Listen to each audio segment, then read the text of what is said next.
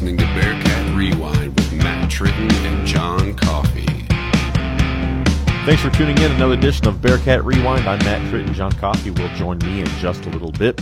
Today's guests, we have Joe and Kelly Quinlan. Joe is the head strength and conditioning coach at Northwest Missouri State, and Kelly is the head athletic trainer. And it's kind of fun having them in because obviously they've been at Northwest Missouri State and been in Maryville for such a long time, and Kelly's been in Maryville throughout her life. But those two have had a hand in every Northwest Missouri State national championship we've seen, from the 98-99 football teams, the 2009 football team, 2013, 15, and 16 in football, then the recent basketball ones we've had.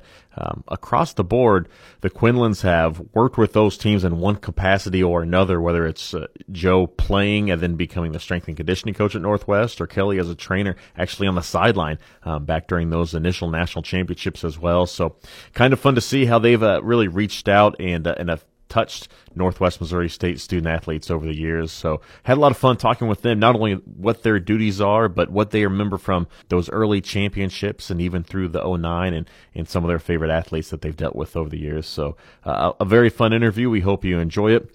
We want to remind you that Bearcat Rewind is sponsored by the Northwest Missouri State Alumni Association and the Northwest Foundation, and you're invited to celebrate the kickoff of the Forever Green campaign for Northwest on October 24th at 3:30 out the bell tower here on campus. The Forever Green campaign is part of an effort to pave new pathways for students to excel. So be a champion for Northwest and leave your legacy here. Help make the vision of the Forever Green campaign a reality for students who will come to know what so many others have learned, that nothing compares to being Forever Green. So once again, come out to celebrate the campaign.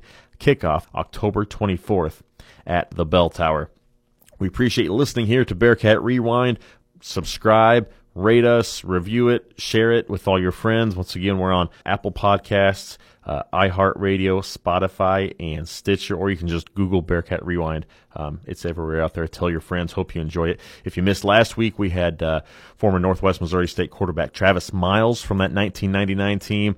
Prior to that, Adam Dorrell. Then the opening episode as well, Mel Churchman, Jim Svoboda. So if you haven't caught them, if this is your first one, go back and listen to those. We've had a lot of fun with them. They've really been enjoyable. So this one will not disappoint either. Joe and Kelly Quinlan, our guests today for Bearcat Rewind. And welcome to the studio now. We have Joe Quinlan and Kelly Quinlan joining us. Guys, we appreciate you coming in. Joe, the Northwest Missouri State University head strength and conditioning coach, and Kelly Quinlan, the head athletic trainer. We appreciate you guys coming in. And, of course, we're recording this just as school is actually getting ready to start here at Northwest Missouri State. And you guys have kind of turned yourselves into Bearcat lifers. But just as we're diving in here, your thoughts on getting back in Northwest Missouri State, another new year here on campus, and what this is kind of like, all these new beginnings with student athletes, but also the students back on campus too. You know, first off, thanks for having us. We're really excited about being here to talk to you guys. We do love the Bearcats. We love Bearcat athletics, and we pretty much live and breathe it. You think sometimes you have a job where you go home and don't have to talk about work, and that's just not our life. We talk about work all the time. So, but as far as Bearcat athletics getting started, I mean, I feel like it really hasn't stopped this summer. There's been so much hype and so much going on. Like, we've had a lot more athletes around this summer with soccer and volleyball and basketballs. We've had a lot of athletes around this summer, so we've stayed pretty busy. But it definitely is picking up around the campus, and we're in mode of getting physicals done and getting everybody ready to go and making sure everybody's healthy and feeling good. So. Yeah, and this is actually my second summer. Once football camp starts and soccer and volleyball start up, my staff actually has about a week and a half where it's finally slow because we've been going at it since mid-May, kind of getting kids through workouts. So I'm excited. It's always fun learning names and kind of getting kids to buy into what we've had going over the last 12 years for me. Kelly's been here 15 now, 16, so 16. Yeah. You know, when you talk about the summer, a lot of time you hear people ask the coaches, well, what are you going to do this summer? You don't have anything going on. But for you two, summer's probably one of your busy years, but with all the athletes that stay on campus in all the sports during the summertime to try to get it up, and that's a very important time for these athletes. Yeah, and it's been great, and that's why recruiting-wise, I think now our coaches – not that they make it mandatory, but they say if you want to get better and continue to grow and challenge yourself and help our team grow. I mean, I think most of our, 99% of our football team, we had a couple kids that were gone for internships, and then all other sports, at least hands-on, not maybe every single month, but they were here at least for a partial summer, training with their teammates, and that just helps a bunch with the locker room too. Just a lot of those kids trusting each other, knowing that they're working hard. So, and even for like long-term rehabs, a lot of people want to go home for the summer, but they're like, man, we can see the athletic training staff every single day. We can work in the weight room still too, and do that. And so we tend to have a lot of those long-term rehabs stick around versus go home in the summer. So we stay pretty busy. Well, we have the opportunity a lot, too, to talk to all the different coaches around and their programs and what's going on. When you look at you two especially, your fingerprints are kind of all over the athletic department and all these different programs. So when you see, football and men's basketball sustain success, but then you see volleyball and soccer coming up and women's basketball building that way, too, and track and field and all these different programs, what's the point of pride like on your side of you're not the head coach or an assistant coach, but everything that you guys do has a major effect on all these student athletes as well? Yeah, I think it's huge, and that's why I think Kelly and I have done a great job of trying to have our graduate assistants and our assistant coaches take a lot of ownership in the teams. And I mean, I'm only working with 4 or 5 teams where I program for, but each of my graduate assistants has their own teams, and it's awesome to see them work with the coaches and then interact with me to help develop them as a young professional. So it really helps because then we help out each other when we're in the weight room and stuff. But it's nice to develop them, because, a lot of these sports that are kind of up and coming here, I say like track and soccer, I didn't even really train much last year. My GAs did that, and it's more just bouncing ideas off each other and talking through programming and how we want it to go and how they meet with coaches. And I think that's more beneficial at times. The winning on the field obviously is very special. I always kind of get teared up when you talk about future success. Even those kids that leave the program, they come back or send letters here and there where it's kind of makes it very meaningful, because even if you're not winning championships, you see those kids grow so much from their freshman to their senior years. I don't know, I didn't want to get too sappy. No, he's the sappy one of the two of us, just so everybody knows that.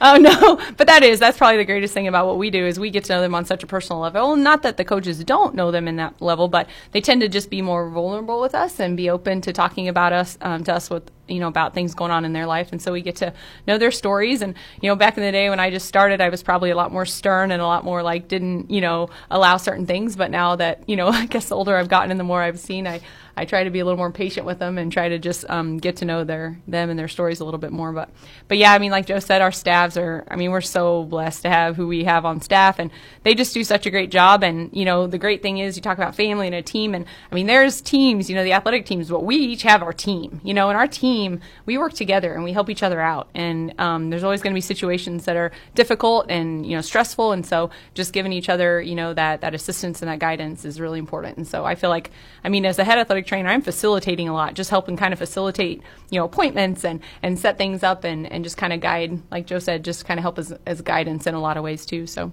I think when you talk about your staff in particular, that's kind of a tradition that goes back several years, even maybe back to Sandy Miller and then, of course, DC, Dave Colt. It seems like there's been a lot of good mentors in this program that really, and you guys are really keeping that same tradition alive here. Yeah, I mean, I can't tell you, with Bud Ty, Sandy Miller, DC Colt, that triple effect. And DC was here for 27 years, and he was my mentor and meant so much to me and helped raise me in so many ways as well. So, but they, the guidance that they still give, they're still there checking in on us and seeing how we're doing. We try to keep a really close-knit, communication with our alumni through, newsletters and emails and things like that. I think that's really important to keep those relationships going. So we just honestly try to maintain what DC did for years in our facility. So, yeah, we're pretty blessed.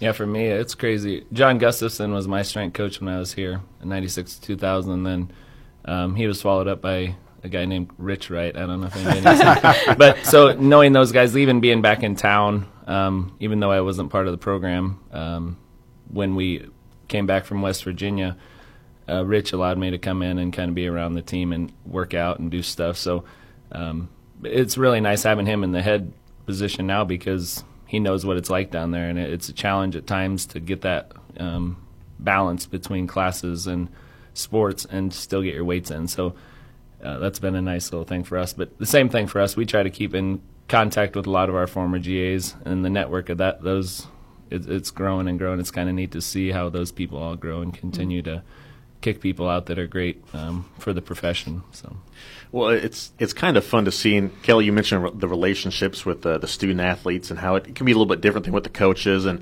it does feel like anytime you hear the name Quinlan thrown around the athletic department, it is always 100% out of love. Like, all those student athletes love you guys.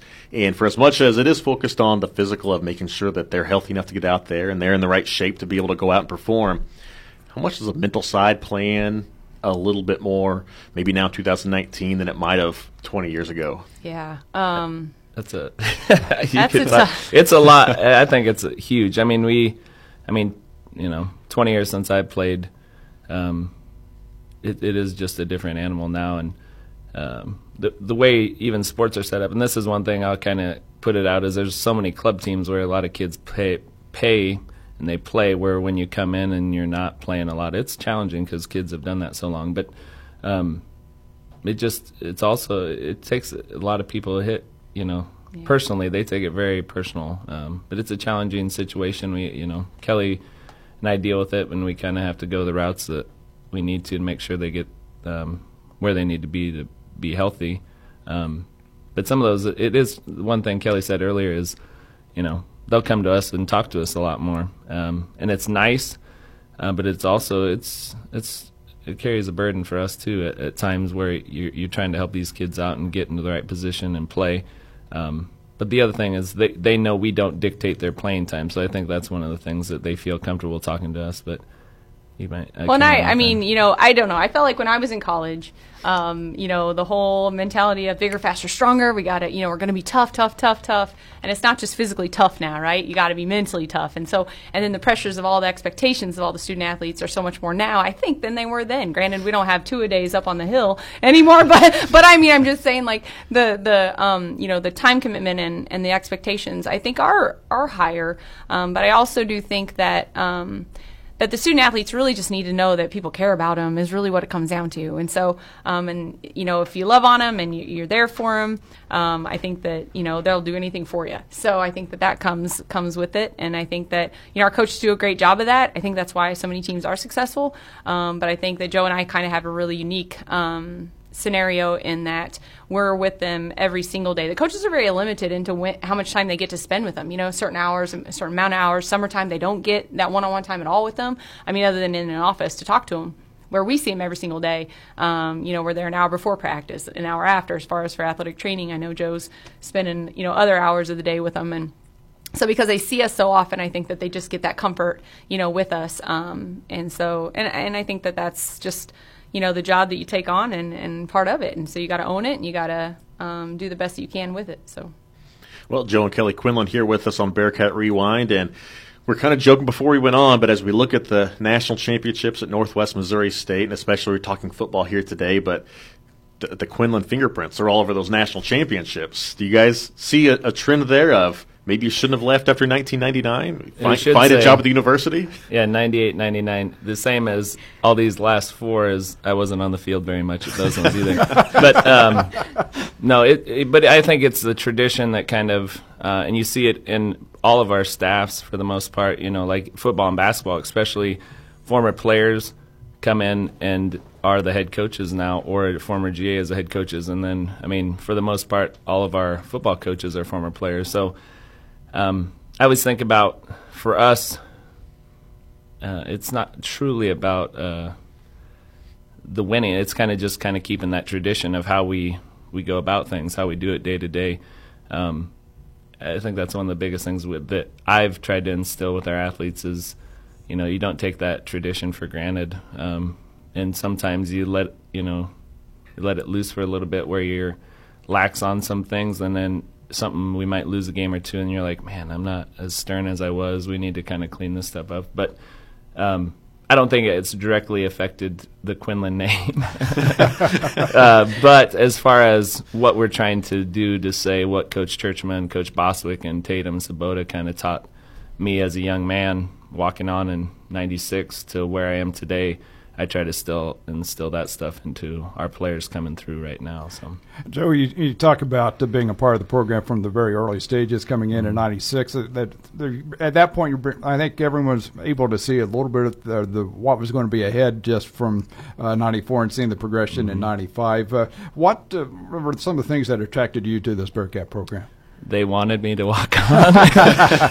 But no, my brother was actually in school down here, and I came, and it is very strange. I did a walk-on tryout, and Rich Wright actually took me through my tryout, and Coach Churchman walked through during my tryout, and I had some D3 offers and talked to some coaches up in Iowa. But, I could feel it. They're very positive at the time, and, meeting the guys that I met when I was down here, a lot of the guys seemed very positive too. So that was probably the biggest thing. But I mean, truly, I just wanted to probably be more with my brother and kind of hang out and be. I'm from Central Iowa, so it's a couple hours away. And if it didn't work out, I could go back and do something else. I don't know. So, but. Well, you look back too, and it obviously works out. You come away with a couple national championships as a player there, and a long-standing career as well as a family, which worked out. We'll talk about that later, of course. But you go back to 1999, and you're coming off a 15-0 season, and things get going in that one. You lose in week 2 to UNO. That was tough. We talked before we went on too. There was quite a bit of adversity that season as well. Like, you just talk about the rigorous of that 1999 football season. What do you remember from it? Early on, I traveled. I played all special teams in '98, so that was kind of my first year traveling as a sophomore. So it was a junior year. I say we were very, very cocky, almost not too cocky, but just a little bit thought a lot of ourselves. Because we played Arkansas Tech here and beat them up pretty good, and they ended up being a playoff team that year, I believe. But we went into UNO with big heads, and oh my goodness, I told Kelly the other night when we were talking about it, I got ran over by that quarterback for a 20-yard touchdown, and just it humbled me pretty quick. The lights went out. I still remember that, and it's just one of those like, what are we doing? It just was not. We got beat down quick, and it's just coming off that first championship. Not to say summer and the lifting wasn't as focused, but you just we'd done it. We have a little chip, on our shoulder that maybe we lost a little bit. So after that game, I'll tell you what, we went to Pitt State that next week, and we're getting beat at halftime.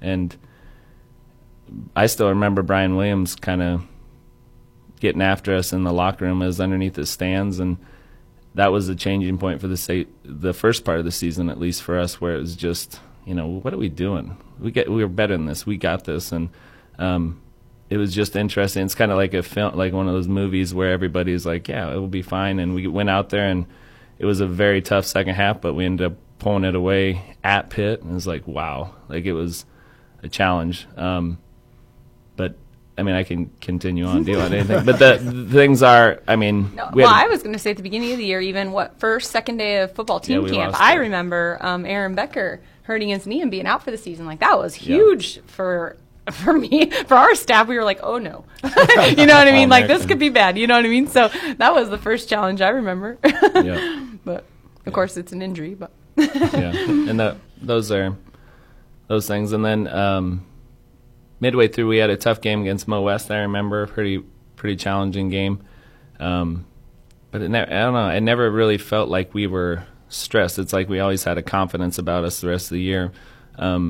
There late in the season, Phil Vogie was in a car accident and ended up passing away right before the Central game for the last game of the regular season. And I still remember the biggest thing for that game was they painted his number, 57, on the middle of the paw in the middle of the field, and Central came out and they didn't know what they were doing, but they jumped on the middle of the paw and were kind of celebrating, and it was like we couldn't kick the ball off fast enough. It was a bloodbath. It was a 41-14, I think. We got after him pretty well. But then every game in the playoffs, we were down at some point late in the game. So the North Dakota State game was challenging. They're a big physical team, and let's see, Northern Colorado is the next game. And then for me, the one I remember the most is IUP. Wes Simmons got injured, was unable to play, and I actually started. That was my first career start, was IUP in the semifinals. No pressure there. Nope. And they had a All-American tight end, very good athlete, but just one of those that, I don't know, Boswick had a great way of kind of making me feel important. So he's like, you had this, and it was a challenge, but we came back late in that game too and won it. So championship itself, again, that's a whole nother question, but it was an amazing year. I mean, just a lot of those things fall in place where the team, it is just a great team. Like I said, I knew my role. I was a special teams guy, come off the bench late and kind of started doing some 30 front that year rather than a 40 front. That was kind of the first time we started doing some 30 front things, where back in that day, I mean, it was a different type of football where it was a little more fullback lead ISO type stuff, where now it's a lot more spread. But we started, even in that Carson Newman game, we did some 30 front, which was a little, for that time, was a little different. So, I don't know. You ask me more questions, I'll talk. I think so many people think of the championship game and remember that with the 4 overtimes. But as you talked about, just so much that this team had to overcome the entire season that perhaps maybe they just don't remember until looking back, like on this program here. Mm-hmm. I mean, just think about, those challenges, because he talked about so many that they had throughout the year. And so, what does that do, and how does that make you grow, and how does your life, you know what I mean? You're going to have challenges all the time, right, in life. And so it's just by dealing with that one year, they say athletics really helps, grow a person. Yeah, it does, you know what I mean, in scenarios even like that. So anyway, I think it's pretty awesome. Talk about a character-building year. I mean, that was definitely it. And so you go through that championship game, and things are obviously going Carson Newman's way for 75%, 80%, of regulation at least. Mm-hmm. But just drilling right down to it, I mean, late in that football game, you're down by 8 with a minute or so left, and the guy goes out of bounds. It's crazy. Just going through your mind at that. I mean, what's he thinking? The other night I showed my son that, if he would have stayed in bounds, we would have had 15 seconds instead of 54 seconds or whatever. So it's just interesting to see how it all works out. And the announcer at the time said it too, But if you watch that game from beginning to end, which we did with my son, I was just trying to show him. He knows some of the former players' kids now. He met through church camp, which was kind of cool. So he knew, so he kind of pointing out. But, I mean, my wife, Kelly's on there, my Landy, my sister-in-law is on the sideline, and Kelly's stepsister's on the sideline. But, I mean, all these people they know from weekends where they come to games are on there, so you're kind of pointing them out too. I didn't just watch the whole game for the entirety. We fast-forward between. Anyway, but just how many people especially made plays that game. It is unbelievable. And you can look at the receiving core. I mean, Ryan George had the catch, but, I mean, J.R. Hill had a huge game. Tony Miles had a huge game. Seneca Holmes had an amazing touchdown that kind of started all back up for us. It's nuts. Steve Comer had a huge game. But, I mean, everybody did their part. And that type of offense, if you watch the defensive snaps, man, it is a grind because they do just beat you down and wide splits. It's just kind of a crazy type of offense. And it was just amazing to see how focused we could stay. And I credit our coaching staff, no doubt, for the prep. But, man, it just seemed like truly we were kind of like robots. They kind of had us to where this is what we're doing. And, same as early in the season, we've been down the whole playoffs, and it's just like, it'll be all right. Keep doing your thing. It's that type of offense by the third, fourth quarter should beat you down, and we actually started playing better late. So, Coach T was just always so calm. Mm-hmm. He never lost his control of anything. And so that, I mean, again, leadership, right? It goes from leadership, how things are going to be above you is how you're going to, follow. So anyway. Well, and I know you guys have been on the sideline a lot, and John, you've been, calling the game since Coach Churchman started up. I wasn't going to go back as far as you've been calling, but since Coach Church was his entirety coaching here at Northwest Missouri State, I don't think I ever saw him lose it once at any point. I don't know if you guys had either, but I mean, you're right. He was I've seen it Calm. once. I've seen it only Maybe in the locker only, room? only No. on Bostwick. The one that Yeah. there's like a video clip if you find it. He was mic'd up for one of those games where it was the reverse shovel pass. If you remember that, and he was yelling at the officials, but he was yelling like I can't remember exactly, but he said, this is for the kids. You can't do it. You'll mess it up for the kids. And he went up, but no, he's The most polite yelling you've yeah, ever yeah, had, right? yes. But it was one of those where he was right. It was a forward pass. It was one of those shovel passes, which we'd done since then all the time. But at that time, it was kind of a new concept. But yeah, that's why I think the coaching staff, even at Bostwick, I was a defensive player, so Scott Bostwick he'd get on you, but then the next, he'd kind of say, what are we doing? And then he'd snack about it and just say, this is what we got to do, and just kind of pull it all together. And as players, you knew it was coming, so you kind of, but when you mess up too. So that's why the next day in film, you're kind of like, oh man, this is that third quarter, second play of that quarter, I'm going to get yelled at. But then it's the same thing. I mean, compassion and love kind of, he knew how to get after you, but he knew that, you got to teach him too. So it wasn't just a yelling to yell. Everybody talks about Bostwick being heated, but, Coach T was the same way. He'd get after you a little bit, but, then they teach you up how to do it correctly. So I don't know. Yeah, I think that's one of the things when you think about Bostwick in particular too is just people see the fiery side of him on the sidelines, but the other side of it is I don't know if there's any coach that cares more about the players that he brought in than Scott did. Oh yeah, Scott And was those amazing. kids loved him. Yeah. You know what I mean? Yeah. They would fight with him, but they loved him. So, And he'd like admit, my kids. he'd admit when he's wrong too. It might take a day or two, but it was good. And it was, but all those coaches, it was amazing. Just even through our GAs too. I thought, they did a great job with the character of coaches they brought in too. So, Well, Kelly standing on the sideline for that game. I mean, at any point, are you like, all right, we got to be ready because these guys are going to be hot because we just lost this championship game? Or you're not a player, so you can get away with that a little more, right, of the mentality? Yeah. I don't know. From my standpoint, I stay pretty focused on the sideline. I'm looking for injuries, so I'm watching how – I don't really even watch the play. I got laid out one time at Central. Swear I was concussed hands down. But that only happened because the play was way over here. I tried to stay behind the offensive line. But as an athletic trainer, I really just try to stay focused. I was a student then, so I was still learning, the ropes and all that stuff in 99, and really just tried to enjoy every minute that I got to experience. But yeah, as a medical staff, you kind of watch the game totally different than other people do, and so I'm not really necessarily watching the play. I'm watching the knees on the O-line, and I'm watching things like that. So try to kind of stay as focused as I can. So. Well, and even through that, and through the 2 seasons, I guess you were here through 2000 with Joe played through 2000, so you got to see most of his career from there on the sideline. Yeah. You still decided to marry him. We need to talk about that decision a little bit. We didn't date till we were seniors. We were just friends in college until then. No, yeah. He's a good guy. He didn't give up on me. How's that sound? There weren't any points for He didn't give up I'm dating on this me. guy? No.